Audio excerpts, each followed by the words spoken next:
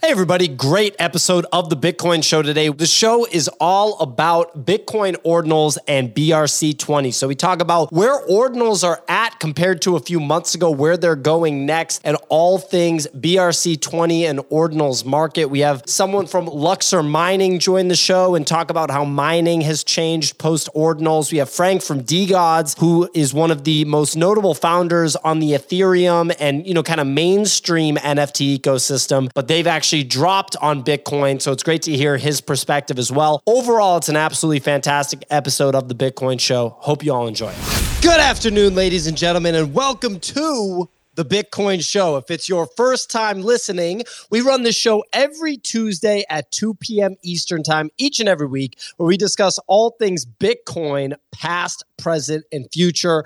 If you enjoyed the show, if you want to support the show, retweet the tweet that's pinned at the top. It's just a link to this Twitter Spaces. We want to get this show in front of as many people as we possibly can. So we appreciate you doing your part in helping us get this show out there. It's available on Apple Podcasts and Spotify Podcasts as well if you want to share it with people from outside of the Twitter echo chamber, as we call it over here. But look, we got a great show ahead of us. I'm your host, Pio, here with my co-host, Trevor Owens, the one and only, the host of The Ordinal Show, the CEO of NinjaLures, partner at Bitcoin Frontier Fund, and an investor in many, many Bitcoin and Web3 startups. Trevor, how's it going today? Going well, Pio, going well. Man, the excitement in the Ordinals community is big. A lot of people coming over to Bitcoin. Just excited for another week. Looking forward to every day.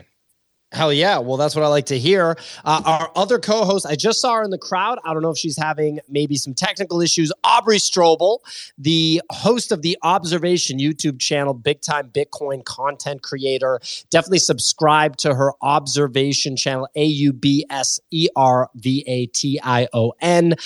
to catch some interviews with really the biggest names in Bitcoin in person in her studio. Really cool content. She's a marketing partner at Trust Machines and the former head of communications at Lolly. We will work on getting her on stage here. Might be a technical issue. But look, today is going to be all about Bitcoin ordinals and BRC20. Obviously, we're coming off of a monster show last week. Oh, I see that Aubrey might not be able to make it today, so she will be missed. She will be missed, but hopefully she can pop in maybe a little bit later in the show. However, last week was a monster show, right? We had Balaji on, which was obviously incredible and just such a treat for me. I'm sure, Trevor, you thought that it was really something too, I'm assuming. And then also Lynn Alden, Luke Groman. I mean, it was a squad. Trevor, what'd you think of last week? Yo, that was such a stacked show, man. And I mean, great to put those people together. And I think there was a lot of things to discuss, but it's like you just don't have enough time to unpack those giga brains into enough information for everybody. So I think it was like an appetizer. I'd love to have them back and, get the full steak on the plate there. Well, we might have to wait for that, Trevor, because I don't think you can book a guy like Balaji every single week. But no, obviously, I'm joking, and I agree with you. That was it left you wanting more. The week before, we had the debate between Udi and Greg Foss, so that was a jam too. That was interesting. But look, this show is all about Bitcoin ordinals and BRC20. So it's more of a market discussion type show, which is a lot of fun. And obviously, that's the type of show that we do on the NFT side in the morning. I know that you have your ordinal show, Trevor, and that's, in the direction of the content that you talk about. So ladies and gentlemen, if you're listening, if you have any questions, any comments about what we're discussing, or if you want to join the show, just click on that little purple bubble on the bottom right. Just press that purple bubble on the bottom right of your Twitter Spaces screen on your phone, and let us know what you're thinking about. Let us know what questions you have. Let us know if you want to come on stage, because it's going to be all about the market right now for Bitcoin ordinals and BRC20, because that market has been heating up quite a bit. And during a period of time where it almost seems like wins are hard to come by, lo and behold, Bitcoin's got all the action. So it's been really exciting. And as someone that started off as an only Bitcoin person, I did not have exposure to anything else for my first, call it full year in crypto. Other than Bitcoin, I was just full Bitcoin, day in and day out. And then I found NFTs, for me to go through that process and to now see what's happening on the BRC20 and ordinal side of things, it gives me nostalgia, and it kind of like it's deja vu from 2 years ago, early 2021 NFTs, but this time on the first and most robust blockchain there is Bitcoin. So there's a lot to unpack here. So I'm gonna have some friends that are kind of chain agnostic join the show today that watch the market like a hawk, to fill people in on what's happening on the BRC20 and ordinal side. But just to set the stage, ladies and gentlemen, this is going to be more of a market discussion, all Bitcoin ordinals, all BRC20, but obviously that's a different flavor of the show than what we normally do. So Trevor, you're one of the earliest people to me that I know that was just all over ordinals from day one. Can you give us a little bit of context on where we're at now? And, I do think that there's a lot of people that have been longtime Bitcoiners that maybe haven't dipped their toe into ordinals yet, because it kind of takes time to go to something that's so different and so new when you've been on, the other field, so to speak, for a few years. So I'd love for you to kind of, give us a little bit of a high level understanding of just where ordinals is now compared to where it was a couple of months ago. And then we'll kind of sink our teeth into the market discussion. Yeah, I mean, we've come so far so quickly, but it's still definitely, the cliche to say it's early, because there's still a lot of open space and greenfield for developers. And so, we're still seeing like major dominoes kind of get knocked over. Like, when Saylor came on the ordinals train, that was a big one. We have Peter Schiff. Peter Schiff is getting into ordinals. It's wild, so funny, absolutely wild. Like I think that there's still other dominoes to get knocked over here, and that's kind of how I think about it. Is like, for me, from the start of this, ordinals was definitely a new paradigm of how to build applications on Bitcoin. It wasn't just a NFT protocol, but we've seen now BRC20s take off. We saw OKX launch a proposal for BRC30s. We're seeing multiple marketplaces have launched, multiple wallets. All the tooling is coming in pretty quickly. I've seen a lot of capitulation from a lot of the Ethereum community who faded ordinals early on, just saying like, "Oh, this is a this is just a meta. This is not like anything more than that." A meta meaning like a trend in the market. Yeah, like a trading, like when it comes to NFTs, like a meta is like, hey, someone does like a new type of gimmick, and there's a new way to capture people's attention and just kind of drive liquidity to something. But really, that kind of perspective ignores that there's any innovation or value creation, because a new meta tends to be like, hey, we had the allow list meta, then we had the application meta, then we had the anime PFP meta. It's kind of like, hey, people realize that there's a narrow gap in the market, and maybe it's not really that innovative, but a lot of traders are interested in it. It's a room for somebody to enter the market, as opposed to, hey, this is a fundamental paradigm of how many different applications can be built in the future. And I think we still haven't found the limits of this paradigm.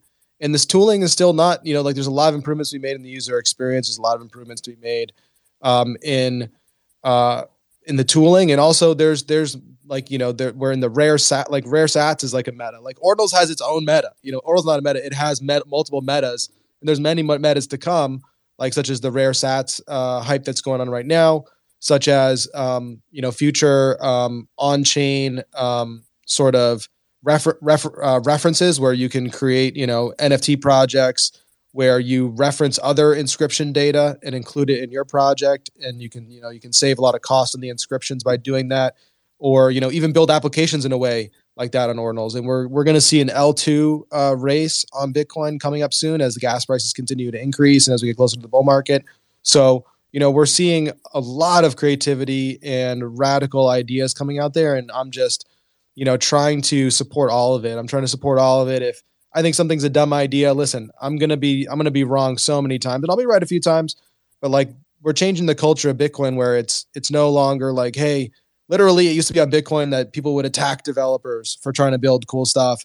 And now it's like those voices have become minimized and people are pouring in because they know that Bitcoin is going to be here for a long time. They know that Bitcoin is not going anywhere, and that now that you can build really cool applications on it, and there's users who want these things, it really brings the developers in, which are the lifeblood of any ecosystem. The developers are, if you have developers and users, the developers are the what I call the gazelle in the chicken and you have a chicken and egg problem. What came first, chicken and egg? The better way to think about it is gazelle and lions in a two-sided marketplace.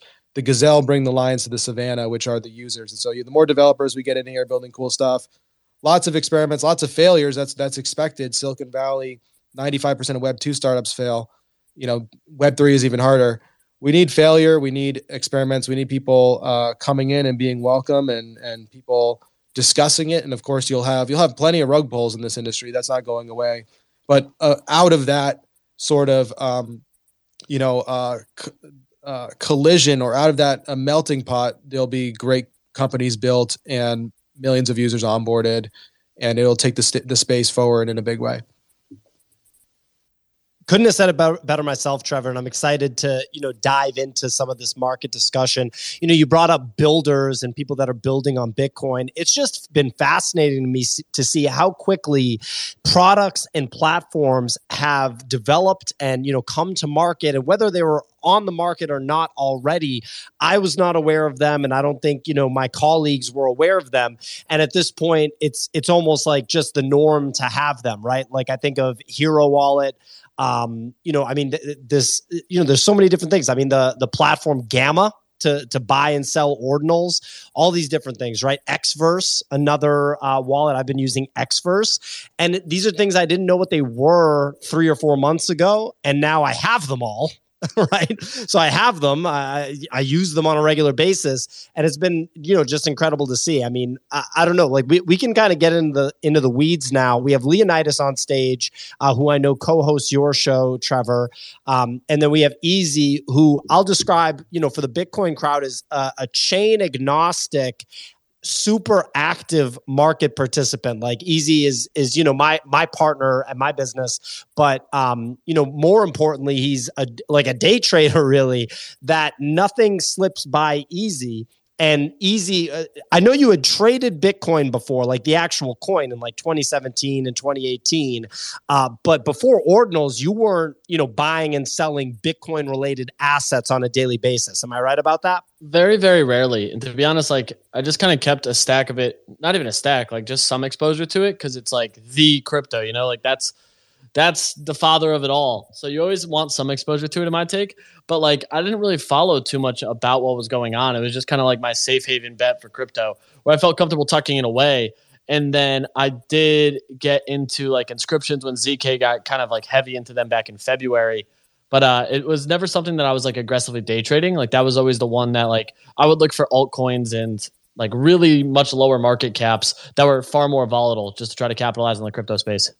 Yeah. And so you're someone that, had exposure to Bitcoin, right, as like kind of a long-term investment, but you're more of like a get in and get out market participant, which a considerable amount of the crypto ecosystem contains. And there almost wasn't a Bitcoin area for them to attack before this, right? And now you have, all these different people that are used to trading assets, getting in and getting out, just being all over assets that are built on Bitcoin, bringing activity to the Bitcoin blockchain, basically rewarding Bitcoin miners, right? Just bringing activity at the end of the day, activity and awareness, which gets me really excited.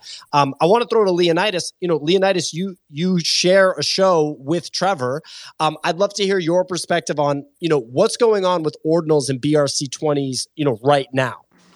Yeah, it's interesting. We see these markets evolve just super fast because there's so much going on, right? Like it's all of this low hanging fruit where it's like, this primitive, for example, this primitive has like multiple parts to it, the inscription and the sat.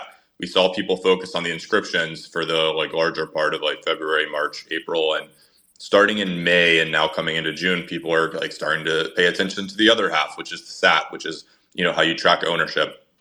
So yeah, it's like there's probably a dozen examples of like kind of metas and niches like this that are starting to get carved out. The more eyeballs you have, the more developers you have onboarded, just the more like cool areas people are gonna, carve out and get excited about.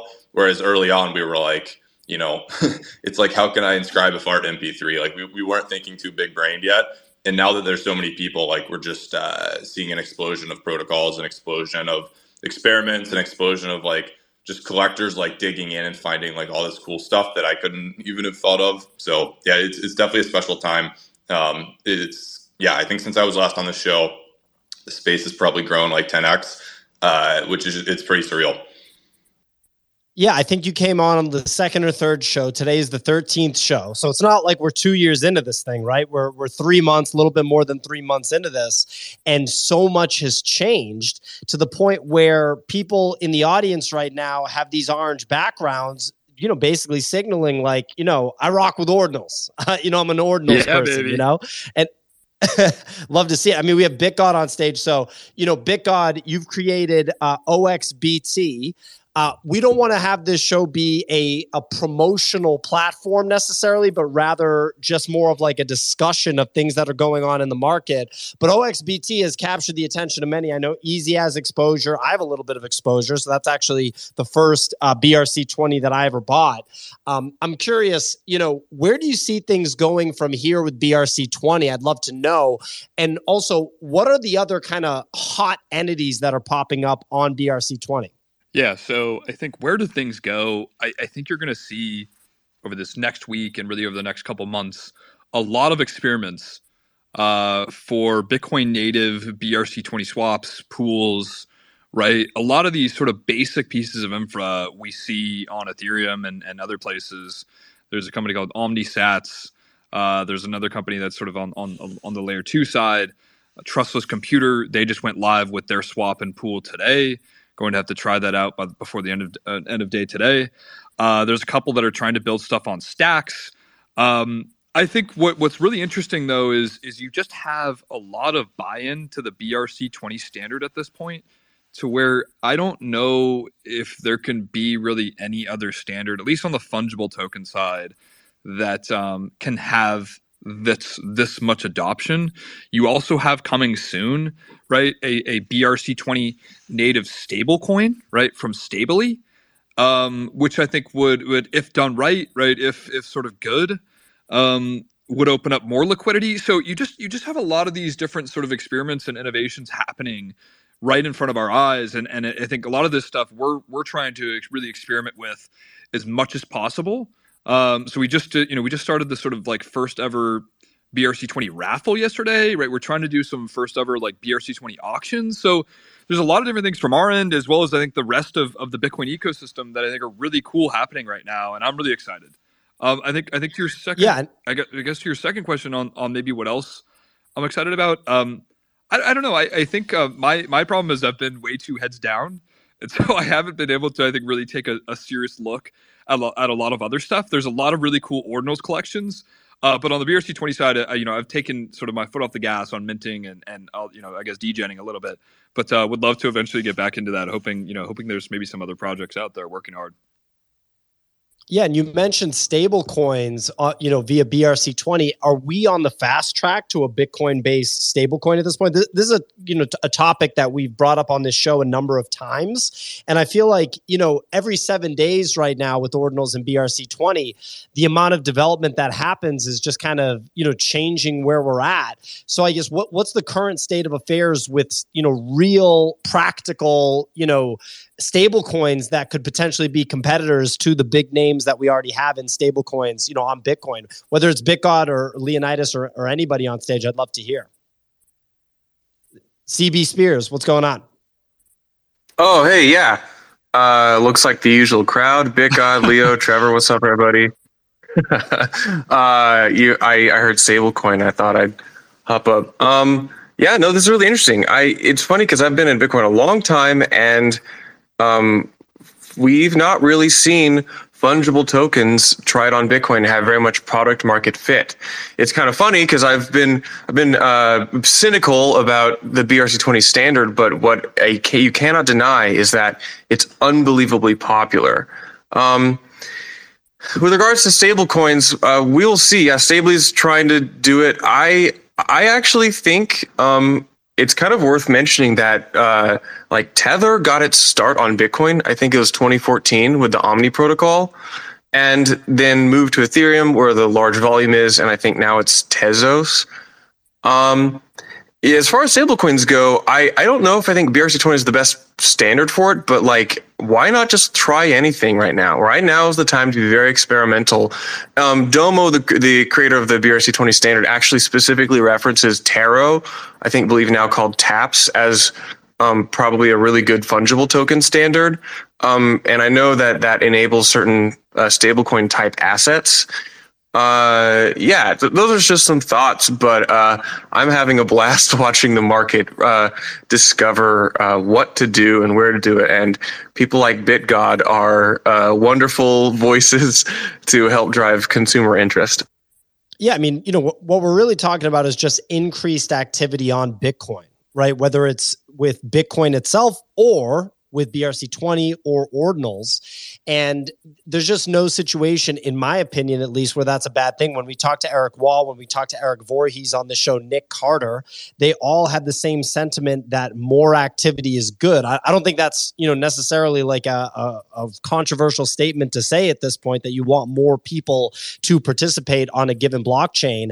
I'd love to hear from Easy, for example, on maybe, what are the hottest projects being built right now on ordinals. We've seen some big name NFT people like Frank from DGods do drops on ordinals. We've seen Yuga Labs do their 12-fold drop on ordinals. Yuga Labs is the consensus biggest name in the NFT space. I'd love to know what else is like kind of shaking things up on ordinals. Like what's the hot stuff to look out for, Easy?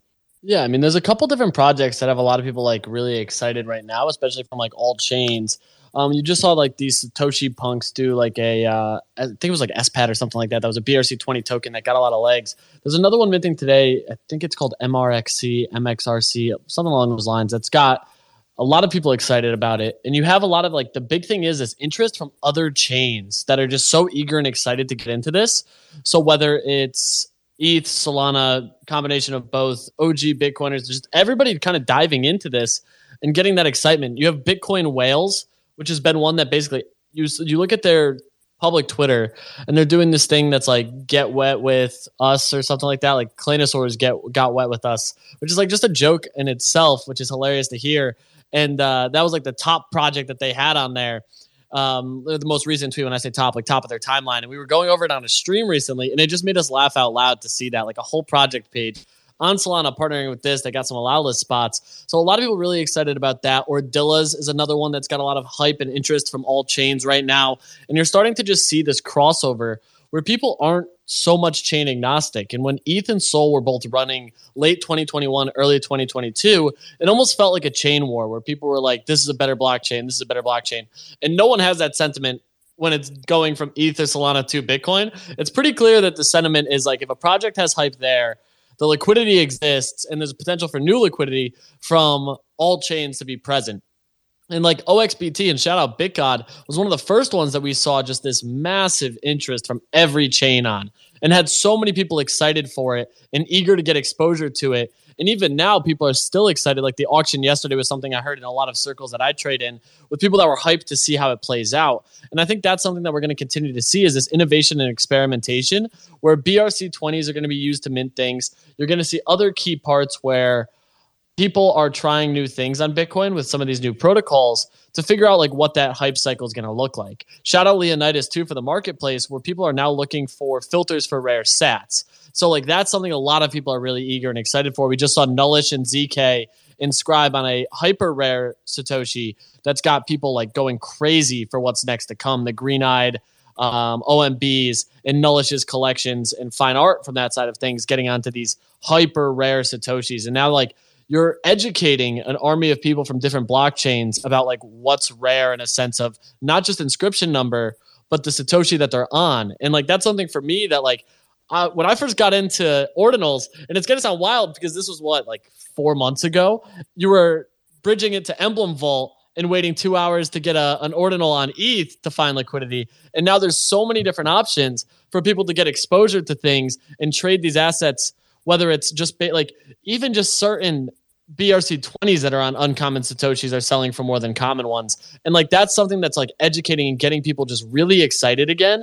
And it does remind me of like late 21, where it's like this new meta that has people just so excited to find new opportunities and figure out like what the meta and that angle really is. But kind of a long-winded rant, but I mean, like, in short, I think like Bitcoin Whales is one a lot of people are really eager to get into, and Ordillas are the two like ordinal projects that are upcoming that a lot of chains are trying to dive headfirst into. I love it, Easy. And I'm glad you brought up rare sats, because that's the next thing I want to talk about, is really like the built-in provenance of rare Satoshis and how cool of a mechanic that is that only can exist on Bitcoin. Like, there isn't really an ETH equivalent, although Leonidas might check me and might say that there is. But I was going to throw to him about the rare sats to give people context, because all of a sudden you're thinking about Bitcoin in a different way, or thinking about aspects of Bitcoin in a different way that people normally wouldn't, right? Where it's more on the collectible side. So I do want to just kind of clear this or put this out there before we talk about rare sats, is that when we talk about this stuff, when Easy talks about Bitcoin Whales project that's coming out, right? Or there was another project that was, that was pretty popular. What was it? Pingu's? Easy? Is that what it was called? Pingu's? Yeah, Pingu's was a popular one because it was on the pizza Satoshi. So the infamous 10 Bitcoins for 2 Papa John pizzas had a lot of people going after those, because that was one of the first times that like it was publicly known that those Satoshis were inscribed from those blocks that were exchanged for the infamous Papa John pizzas. And that was like, it ended up sending those as high as I think like 0.14, 0.15 Bitcoin, which like, when we break this down to like ETH and SOL terms, that's a massive run comparatively, just due to the underlying price, So like, that's $2,000 for a Pingu that was like, had people just going crazy over them. And then like you saw Bitcoin Frogs get a ton of legs just from all the partnerships they've had. And it really just, this whole thing reminds me so much of when you first got into NFTs and people were trying to get the hyped collections to get exposure to the next big thing. It's just fun. Like, that's the best part. And like, you just hear the excitement in people's voices when they get into a new ecosystem and are so excited for what's next. Yeah, exactly. And so just to kind of close the loop on this, right, with the Pingus, is that this isn't like saying the Pingus are going to replace Bitcoin, right? I just want to make, because I'm sure there are people that have been like longtime Bitcoin holders that are listening to the show now, right? And I just want to draw a line, like make a distinction, right? It's not like, are we going to buy a bar of gold or are we going to buy a Pingu, right? And like, no one thinks that the Pingu is money. It's a collectible that's on Bitcoin now, right? So it's a different thing, because I think a lot of times the confusion comes where Bitcoin is money, Bitcoin is hard money. Okay, cool. That doesn't mean that you can't build fun and interesting things that aren't money on top of Bitcoin, right? And so if we talk about rare sats, Leonidas, could you give us like, a really high level understanding of rare Satoshis, the provenance associated with them, and just how cool of a mechanic this is for ordinals that doesn't really exist, at least from what I can tell, on other blockchains. Yeah, other blockchains were able to do NFTs in probably a much more like maybe intelligent sort of way. So they didn't need to hack together this like super clever innovation of using uniquely indexed Satoshi, of which there are 1.9 quadrillion, assigning them all numbers and then using them to point to a file that's stored on chain, which is really cool. Like, but that's really like, it's not necessarily ideally how you would do something like this, but it was the way that, you could do it on Bitcoin. So that's how we're doing it. And you end up with this cool primitive where there's this file, I kind of think of it as like you upload it to the Bitcoin database, and then you have these sats, which used to be fungible, and they're still fungible, but we've found a way to uniquely label them. So if you subscribe to our crazy theory of ordinals, then they become non-fungible tokens that we can track individually. And of course, the sat is 100 millionth of a BTC. So what we're seeing is people are like essentially trading these on their own. Like, there's a market now evolving where basically people are like, okay, like, what are the interesting sats? Almost all of those 1.9 quadrillion sats are very just common, like nothing super interesting about them. Maybe one's like on somebody's birthday or something that might be interesting, but pretty much almost all sats are very boring. But out of those 1.9 quadrillion sats, there's certain kind of rules you can apply to those sats, or categories of those sats that are pretty interesting. So the first one is this rarity index that Casey Rodamore, the creator of Ordinals, came up with initially, which is uncommon sats, rare sats, epic sats, and then a few other kind of types that we're not going to see for a very long time. So those are the three to focus on. And what an uncommon sat is, it's the first sat of each block. So when a block is mined, it has 6.5 BTC reward in it. So those 6.5 BTC are just kind of created, put into the world. The miner receives that. The first sat is uncommon, okay? And then a rare is the first sat of each difficulty adjustment period. So the way to think about this is we get a new uncommon every 10 minutes roughly. We get a new rare every 2 weeks. And then epic is the first sat of each halving. So, you know, there's only 3 of those so far, and we're about to get a 4th next year. Okay, so these are just kind of arbitrarily created rules that, you know, people are valuing because the creator of Ordinals said they were cool. Okay, and additionally to that, we call these attributes on ord.io. So it's basically just neat sats. They're not even necessarily that rare. It's just cool. So pizza sats are a great example that was brought up, right? These are the 10,000 Bitcoins used to purchase 2 Papa John pizzas back in May 2010.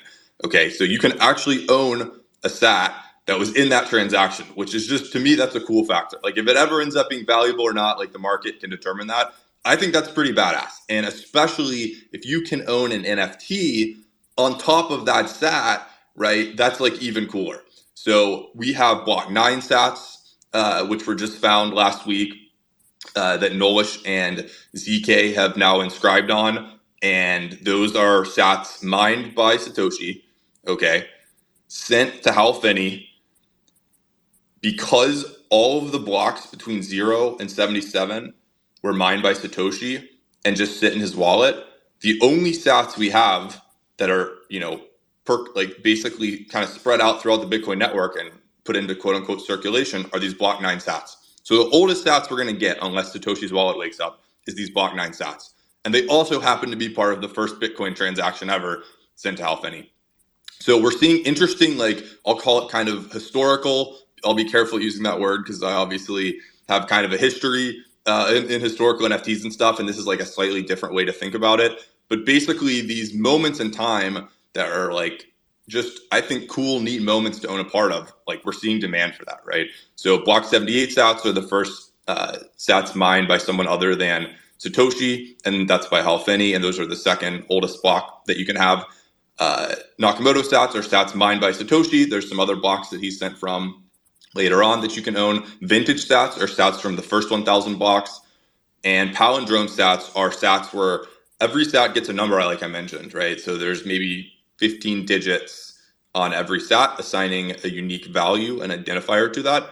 If that number reads the same forward as backwards, that's considered a palindrome. So what we do is we basically index all of the inscriptions and all of the sats that the inscriptions are on, and then assign these little attributes, these little symbols that show up on the inscriptions to basically identify and allow people to sort and filter by these different categories. And we're just seeing a large increase in interest in that over the past maybe 2 weeks or so. Absolutely love to hear it. And I mean, look, I want to follow up in that. I want to point out, because a lot of people might not know, you tweeted that Binance actually holds over 12,000 uncommon Satoshis. And did you get a response from CZ? Trevor's down, giving me the thumbs down because he doesn't like that I sold out all the rare stat hunters. But yeah, for people who don't know, what the rare stat hunters do is they withdraw BTC from like an exchange like Binance, sift it, extract all the good, valuable sats, and then send like the crappy, boring sats back to the exchange, and then just like rinse and repeat, right? So in a cold storage wallet for Binance, there is $7 billion worth of Bitcoin. And in that wallet is 1.66% of the uncommon sat supply. So CZ controls a decent little chunk of the rare sat market there. And I basically just tweeted, I was like, you know, dude, you should check this out and inscribe a 10K PFP Ordinals collection on top of those sats, all on uncommon sats, which would be just kind of insane, to be honest. But And real quick, to give context, if people aren't familiar on the NFT side, when you say a 10K PFP collection, you mean a 10,000 supply, which is kind of deemed to be the sort of standard supply for NFT profile picture collections, right? So everyone on Twitter right now, y'all have a profile picture. I see some people in the audience right now with their actual, pretty faces as the profile picture, but a lot of us have these cartoon animal profile pictures. So a 10,000 supply profile picture collection on those uncommon Satoshis would have a considerable amount of provenance, right, Leonidas? Yeah, exactly. So, I've kind of been watching these like billionaires who have like shown interest in like ordinals and rare sats and stuff pretty carefully. So like Michael Saylor's someone who recently showed a lot of interest with his company MicroStrategy, but also, like I think maybe 2 months ago now, CZ was just at a conference in Hong Kong and somebody asked him like, what are you most excited about in crypto? And he was like, NFTs in Bitcoin. So from that moment, I was like, okay, we got to activate this guy. So I've been trying PsyOps for the past few months, like trying to, I don't know, tagging CZ in a lot of tweets. He finally replied with the little eye emoji to this idea. It would be quite interesting. He'd make a splash in the space. And, to be honest, if I was him, I think it would be a pretty good kind of marketing type of stunt to, coincide with the launch of, Binance's ordinal marketplace that's launching very soon. So yeah, to me, it would be pretty badass. Like nobody else has 10,000 uncommons. So he kind of gets to do fun stuff because he controls such a large percent of the supply. It's an opportunity to do something that would actually work, by a corporate entity in crypto. Because a lot of times, right, you see that stuff and it doesn't really work. But, when I think about rare sats, Leonidas, would it be fair to compare like hunting rare sats or collecting rare sats to the people that collect like rare coins? Like I remember when I was a little kid, right, it was like you wanted like a Buffalo coin, or I don't even really remember. I wasn't really into it, but I know that there's a lot of Buffalo nickels. Buffalo nickels. Yeah.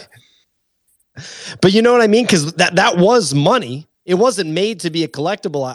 I feel like I don't know a lot about collectible coins, but I know it is one of the biggest collectibles markets in the world. Is that an apt comparison, or am I out to lunch? Yeah, I mean, I think it's a pretty solid comparison. Like I like to say that, Bitcoin is digital gold, inscriptions are digital artifacts, and rare sats are digital diamonds. So there's many ways you could kind of frame this, but yeah, I think conceptually you're pretty spot on there, and Charlie might have something to say there as well.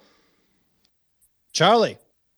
Yeah, I'm just really jealous that Leo came up with the idea of sattributes. I think it's one of the best ways to communicate about different kinds of things that might make a Satoshi special. Because as Leo said, like there is an intuitive rarity scheme. I call it the Rodamore Rarity Index that Casey Rodamore comes up with, of like the first out of a block, first out of a difficulty adjustment. But then there are like a multitude of other things which might make a Satoshi special. Maybe that Satoshi was mined on your birthday. Maybe the numbering of that Satoshi is particularly interesting. There's a bunch of different ways we can number Satoshis. We can number them 1 through 2.1 quadrillion. We can give them names and words. We can give them like coordinate places. And these are all really interesting forms of notation. Perhaps there's more notation to be discovered or invented. But like as Leonidas said, there are sat hunters where they like scan the wallets that they own, and they kind of filter through those and send Bitcoin back and forth and change it out.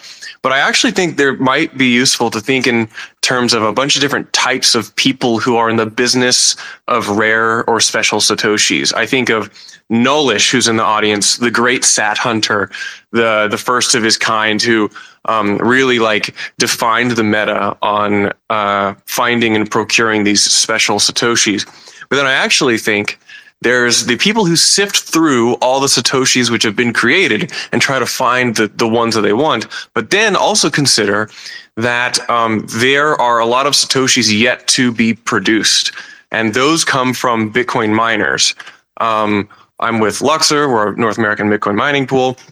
And so I like to think of Luxor or other Bitcoin miners or pools as the like producer of future Satoshis. So like what's interesting is the majority of Bitcoin has been created, but yet the majority of uncommon Satoshis have yet to be created because of the way that they fall into like the rarity index. So because the majority of Bitcoin blocks have yet to be produced. So this is a really interesting conversation about how do we like discover the meta. And my view is like there's so many things to be discovered and so many different ideas to be developed from this very simple idea that we're going to number Satoshis and track them. So that I think like now is like the golden age for people coming with fresh ideas onto Bitcoin and saying, I wonder why nobody's thought of this before. So I would say go read through the documentation and go try to figure out sat hunting yourself. It's so cool to be in Bitcoin at this time. I mean, I love it. And Charlie, let me ask you this. So, you mentioned you're from Luxor. We had your pal Nick on the show before. I got to meet him at the Taproot Wizard event. Really nice guy. So as a mining entity, right?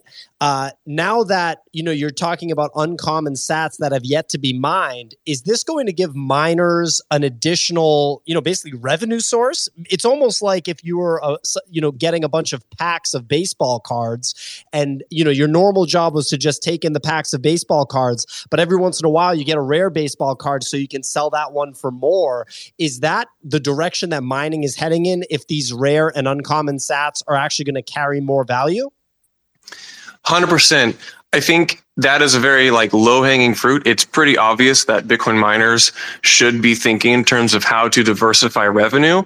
One of the problems that Bitcoin mining is very innovative on the infrastructure side, but not particularly innovative on the what's happening in Bitcoin side because we've not needed to pay attention to that. Luxor is, and so we're leaning into it. But I would say that even more so than just the rare Satoshis is that what Casey Rodamore did when he kind of released the Ord client into the world, as I like to say, it's kind of like he opened Pandora's box or Pandora's blocks, if you will, because what we're seeing is, yeah, put that one into my catchphrases. He opened Pandora's blocks, which is that this defines a new era for block space price discovery because Bitcoin's had 4 megabytes of data that you can fit into each block, and we've never really used it. It's been a bit taboo to think of like interesting ways to use it in Bitcoin, and so I think there's a lot of new interest in on this because we're like, well, okay, we can put JPEGs on here. That's really cool. I mean, can we put like code on Bitcoin? Can we put videos? Can we put like various forms of contracts? What does this do? And so what we're seeing is, in addition to just ordinals and ordinal theory, we're seeing kind of a lot of these interesting ideas, which are various ways of utilizing Bitcoin's data availability of its block space. And they're really taking off. And this is taking off because ordinals is kind of like it's kind of like it's the catalyst for this, for a lot of people to say, oh shit, Bitcoin's going to get more expensive. We have to figure out more innovative ways to use it. And that's what I get excited about. Bitcoin miners need to be thinking in terms of how can we participate and build systems to capitalize on a new era for block space valuation. No, I mean, I absolutely love it. Ladies and gentlemen, this is the Bitcoin Show. If it's your first time listening, we do the show every Tuesday at 2 p.m. Eastern Time. The show is also available on Apple and Spotify podcasts. If you want to share it with people outside of the Twitterverse, make sure you follow the Bitcoin Show. It's the account that's hosting this show. And if you want to support the show, just retweet that first tweet at the top. That is just the link to the show. The very first tweet, if you scroll to the right, that's the link to the show. We want to get the show in front of as many listeners as we possibly can. Well, Charlie just brought up the idea of doing interesting things with ordinals, with Bitcoin. We have BitGod on stage. Easy already mentioned the raffle system. So BitGod, can you walk us through from like a technical perspective, what exactly the idea was behind the raffle system, how the results went? Just because I feel like at this point, anything new and different on Bitcoin, it's a story. It's a big story, right? And it's really exciting stuff. I mean, Leonidas just pointed out that CZ said that NFTs on Bitcoin, in his mind, is the most interesting thing in crypto, which when I look at the crypto ecosystem right now, what could be more interesting? I mean, come on now. So yeah, BitGod, could you talk a little bit about this raffle system? Then after that, I want to hear from Trevor, Easy, Leo, everybody, what the consensus top projects are on Ordinals right now? Because that's an important thing in collectibles. It's an important thing in art. It's an important thing in NFTs. Who's at the top of the heap, and are they staying there? But anyway, BitGod, with the raffle system, please let us know what's going on. Yeah, so I mean, I think the raffle thing is just something that's just, you know, one piece of I think a number of different experiments happening this week and throughout probably the rest of this year, if not more. And I mean, it was ultimately pretty simple, right? The Bitcoin Anons, they're an interesting sort of collection that has been featured on Ord.io a couple times. And because of some of the different rare attributes that they've been inscribing on as well, this is just an honorary that they basically made for me that's on, you know, a Block 78 sat as well as a vintage sat. And ultimately they were like, hey, here's your honorary, just send us your address. But we also had this interesting idea, like, what if we built a custom BRC20 raffle platform? And I'm like, fuck it, do it. And so they built it out over the weekend, right? This is the first ever sort of BRC20 raffle system at all. And obviously it started yesterday afternoon. So it's still ongoing. I think there's maybe 300 or 400 tickets that have been purchased, you know, at 100 OXBT per ticket. And then 70% of the proceeds, you know, from that sort of raffle are going to, you know, just directly to the Ordinals core dev team. And then the other 30% is going to, you know, them, the Bitcoin Anons plus the development team that put this together in a couple days for their sort of efforts. So that's just, I think, one of the experiments that we'd like to do with OXBT. I think that we're trying to work on other stuff on the auction side. I think that you can also get really, really, you know, deep on, again, these attributes with really cool one-of-ones with auctions. That I think is sometimes a little bit more intriguing than maybe the raffles, because you can get some really, really nice pieces, of course. And then it's, you know, it's within the OXBT ecosystem. It's just a number of different things. So that's something that you can expect throughout this week is more, I think, potential raffles as well as experiments. But I'm looking forward to it. I think that this is a cool first one, and I think there's a lot more to come. Yeah, I love it. And, you know, I'd be curious from a technical perspective. So we have wallets, right? We got like, I'm personally using Xverse wallet. I know Hero wallet is a big deal too. LN swap, right? Lightning swaps. We've got, you know, marketplaces like gamma.io. So we have these, you know, pieces of infrastructure in place. What are the next nuts to crack to take that next step forward from a technical perspective? I'd love to know if, you know, Leonidas or Trevor, BitGod, anybody has that, you know, kind of top of mind. Like, what's the next thing to break through on from a technical perspective to just make this even easier, more fluent? Trevor, you have your hand raised. What's going on? Yeah, I think the next step is definitely going to be like recursion and allowing inscriptions to reference each other. And so, you know, we've talked about this with Leo because he runs Ord.io, which is an explorer. But the really cool thing is that you can actually build decentralized front-end applications. You can imagine like how different governments are attacking the DeFi space by going to like the hosting company or going to the front-end website and trying to shut it down that way, because you can't shut down the smart contract on chain, but you can't shut down the front end. And the form factor of Ordinals allows you to essentially make that a lot harder to do for things that would be meaningful for society to be uncensorable, but it also allows for creativity in art and creating different types of digital assets. So the On-Chain Monkey team has inscribed P5JS, which is, if you know, is what the library that Artblocks uses.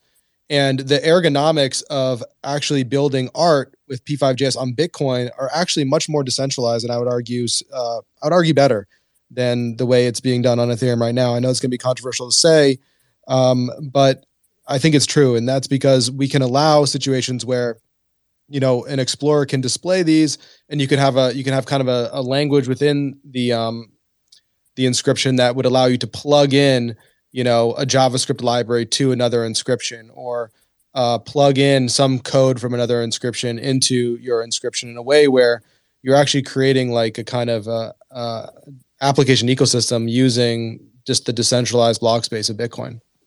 I mean, I love it. And I hadn't even, you know, I'm just totally unfamiliar with really most of the kind of angles that you're talking about there.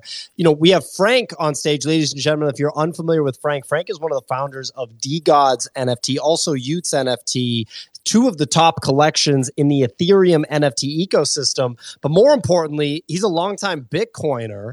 And they actually, the DeGods fam actually released DeGods on Ordinals on some pretty damn solid sats, right? Because they were, hunted down by ZK Shark, who now I think everybody in Ordinals knows who ZK Shark. Or am I incorrect about that, Frank? Forgive me. Yeah. Am I giving you a bad intro here? No, it's all good. Just showing, you got a lot to learn about Bitcoin still. It's all good, PO. Everyone's going to be catching up pretty soon. No, we actually did something kind of that hasn't been replicated since. And CB, who's up here on stage, we worked together with the Luxor team. We mined an entire block. CB could probably explain, PO for you and the audience as well, but mostly for you, PO. Charlie, if you want to explain the process of how Frank, I don't know, I had my wires crossed. I thought Shark was involved. Shark's just got his hands in everything ordinal, so I don't know. But yeah, you guys mined a full block for Frank for those sats? Yeah, shout out Frank, shout out ZK. This is a golden age of people building on Bitcoin. If you want to talk about mechanically how it was done, so what's unique about DeGods and the DeGods block, which is really cool. I think that a lot of people kind of saw it because it's an easy image to make, but I think it's equally cool to talk about what it actually is. And shout out Frank for jumping on this vision early, because that was really something. So when a Bitcoin miner produces a block, we can include whatever transactions we want in it, whatever valid transactions. And typically we just choose the most profitable ones because each transaction has a fee. So now imagine these are inscriptions or ordinals that we're including. And it's pretty cool if so normally the way you inscribe something is you just send a transaction and then a Bitcoin miner will include it whenever they want to, whenever it makes sense from a profitability standpoint. But let's say you are a visionary NFT collection wanting to inscribe a collection on Bitcoin, and you want to do it all in a big flex. So you will find someone like Luxor, I believe are the only people who do this currently.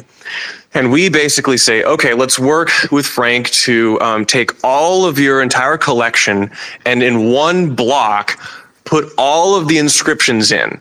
We have a head limit of 4 megabytes. So we got to kind of finagle these technically so they all fit in a block. And so basically we can say in one block, we're going to put all the DeGods in that. And that's going to be the DeGods block. And this actually is a pretty historic, period for Bitcoin mining because we've not really had a lot of new ideas and things that happen in the construction of blocks. But now that it's kind of the great artists throughout human history have been very creative minded. But in order to paint the top of the Sistine Chapel, you have to have engineers and architects build that. And so I think that's what we're finding is that the technically minded people and the creatives have to work with each other and speak each other's language so we can do cool shit like make the DeGods block or whatever else the DeGods may have in store. Frank, something to add? Yeah, no, I think on the art side, I think, our team and Luxor together made a little bit of a masterpiece with Bitcoin DeGods. And, it'd be interesting if we were to run it back with something, even crazier. Again, I don't know, just throwing that out in the air. But Go ahead. I was chuckling at the live, proposition of business to Luxor, but yeah, please go ahead. Oh yeah. No, I think it would be so crazy if we were already scheming and plotting, for a minute now. But that being said, I do think your favorite projects on ETH are going to do something on Ordinal, so you might as well get into it now, PO, because I'm hearing the rumblings, man. You got some big boy teams about to drop some stuff, so we're going to welcome them to the ecosystem. It's going to be fun. Yeah, I'm ready for it, Frank. I started out as a laser-eyed maxi myself, so I'm definitely ready for things to come to Bitcoin. We can segue into the next thing. I want to hear from Trevor, from Easy, from Leonidas, on really what the top projects are on Ordinals at this point, because you look at Ethereum, right? We got CryptoPunks, Bored Ape Yacht Club. Those are sort of the consensus number one projects on Ethereum. Obviously, on the art side, you got collections like Fidenza, different art blocks, different high value NFTs. But everyone sort of knows the top of the heap.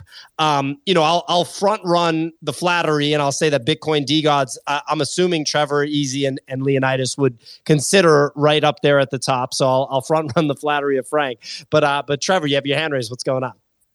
Yeah, I think that there are some clear breakout projects, of course, like BTC DeGods, Taproot Wizards, OCM Dimensions is dropping soon. Taproot Wizards not out yet, right? Exactly. Yeah, of course. But they do have the first 4 megabyte block. It's kind of historic, right? And of course, Udi is, he's our main character. He's the one that we need so that our lives can actually have peace. And, I'm grateful for his service being the main character.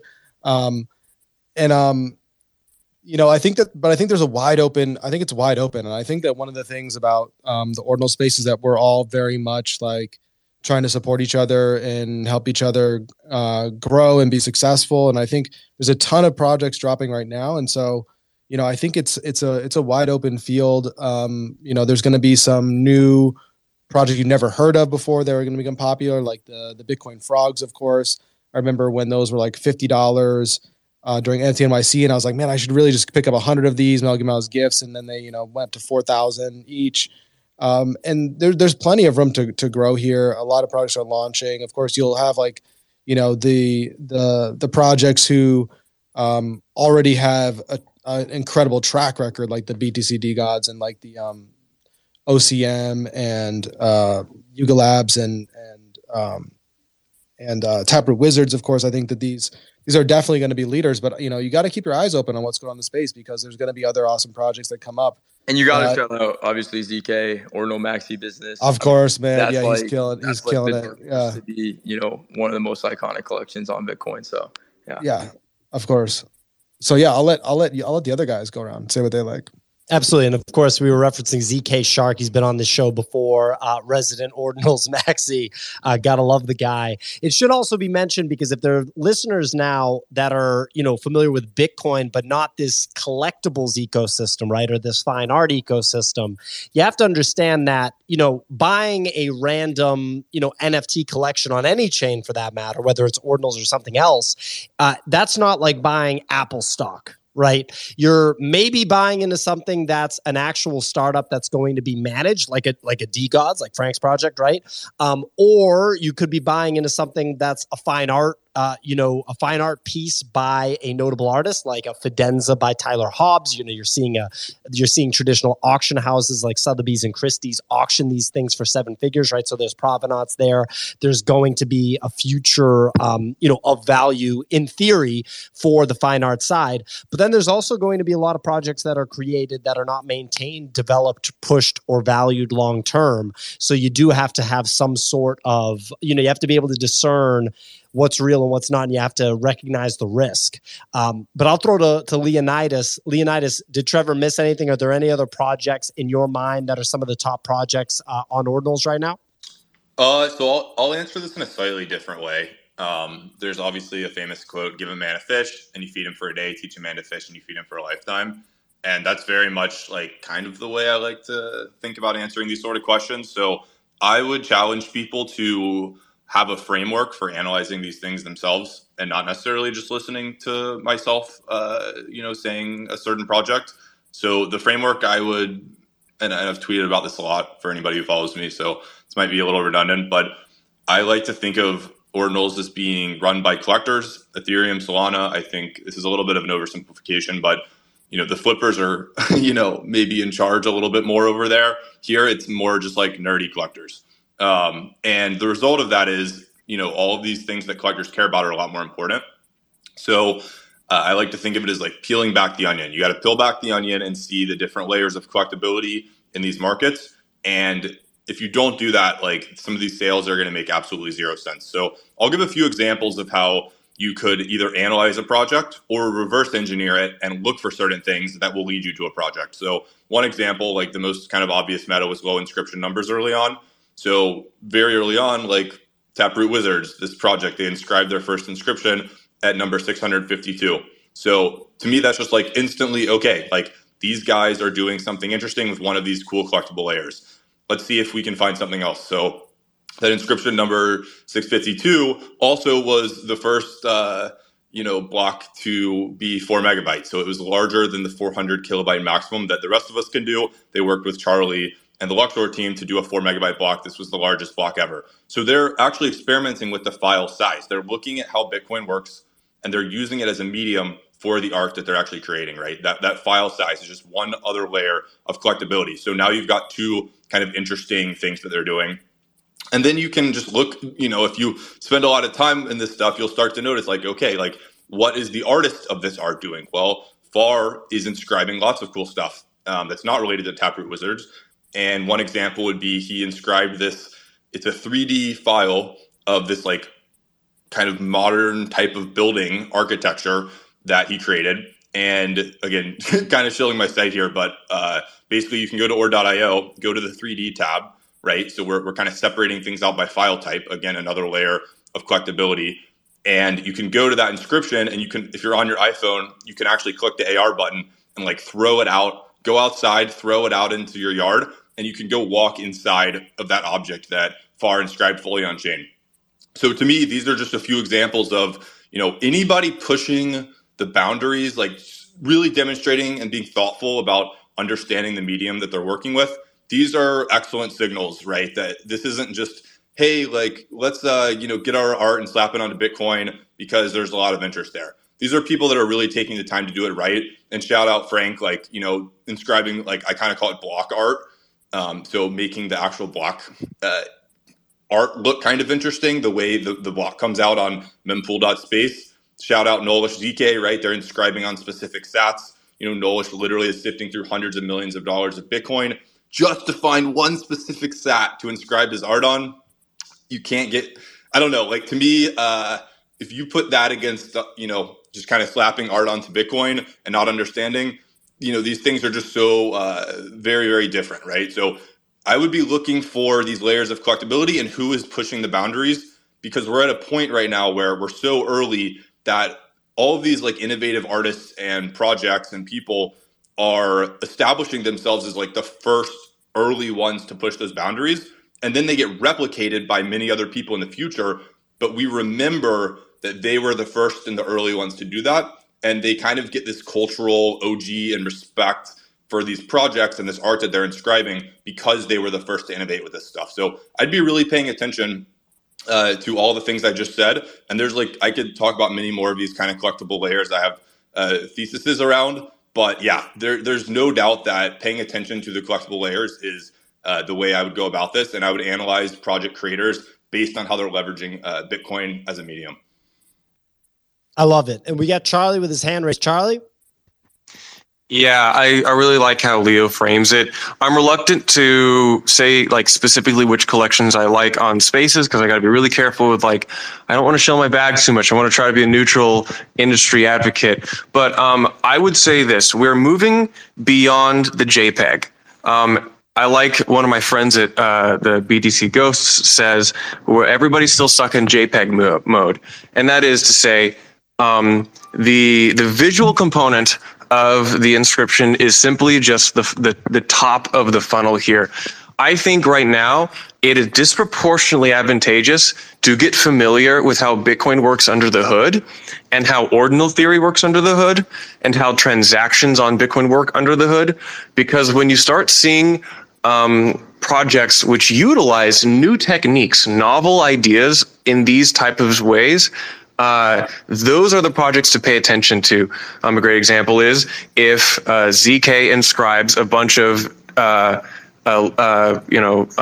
of his new collection on block 9s, or Frank inscribes a DGods block, or if somebody is inscribing, say, dynamic HTML to assemble the inscription in front of you while utilizing block space really efficiently.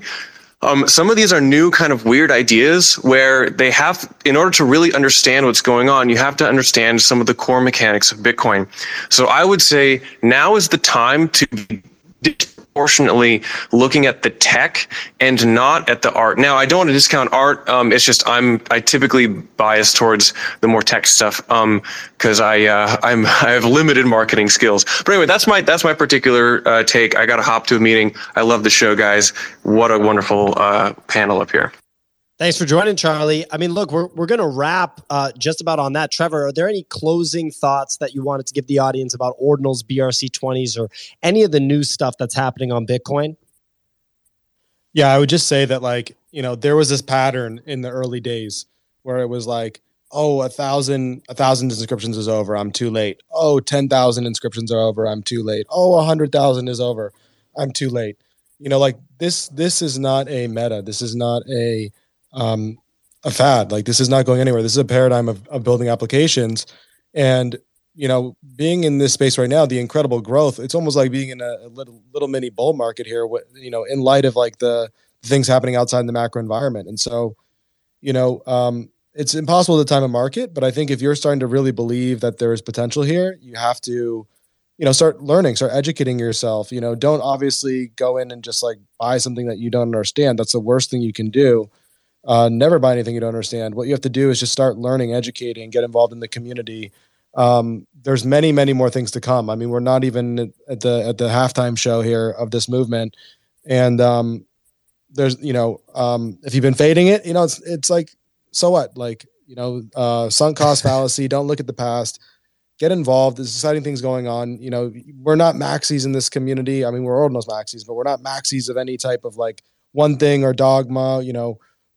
We believe that this space as a whole is what we want to succeed, and we see just Bitcoin Ordinals being an important piece of that puzzle. If Peter Schiff flipped, you can too. Look, ladies and gentlemen, this has been the Bitcoin Show. Hope you enjoyed it. We do the show every Tuesday at 2 p.m. Eastern time. Today's was all about Bitcoin Ordinals and BRC20. Make sure you follow the Bitcoin Show Twitter account. It's the account that's hosting this space right now. Make sure you follow that account for all updates regarding the Bitcoin Show. You can also find the show on Apple or Spotify podcasts. All the links are in the bio of that account. You can share the podcast with people outside of Twitter if you want to get the word out on the Bitcoin Show. We will be back tomorrow, back to normal programming. Another kick-ass guest next week. I'm so used to doing the daily shows, the weekly show. Sorry, everybody. Next week, Tuesday, another badass guest, back to your regular scheduled Bitcoin Show programming. Shout out to everybody that joined the show today. As a panelist, Trevor, Leonidas, BitGod, Charlie from Luxor, Easy, Frank D. Gods, everybody. And shout out to Aubrey Strobel, our co-host that couldn't make it today. Make sure you subscribe to The Observation on YouTube and check out Aubrey's content. We love having her on the show, and she'll be back next week, I'm sure. Trevor, the host of The Ordinal Show, make sure you tune into that. He does that twice a week with Leonidas. Anyways, we will catch you guys next time. See you on Tuesday of next week. Share the show. Thanks for listening, everyone.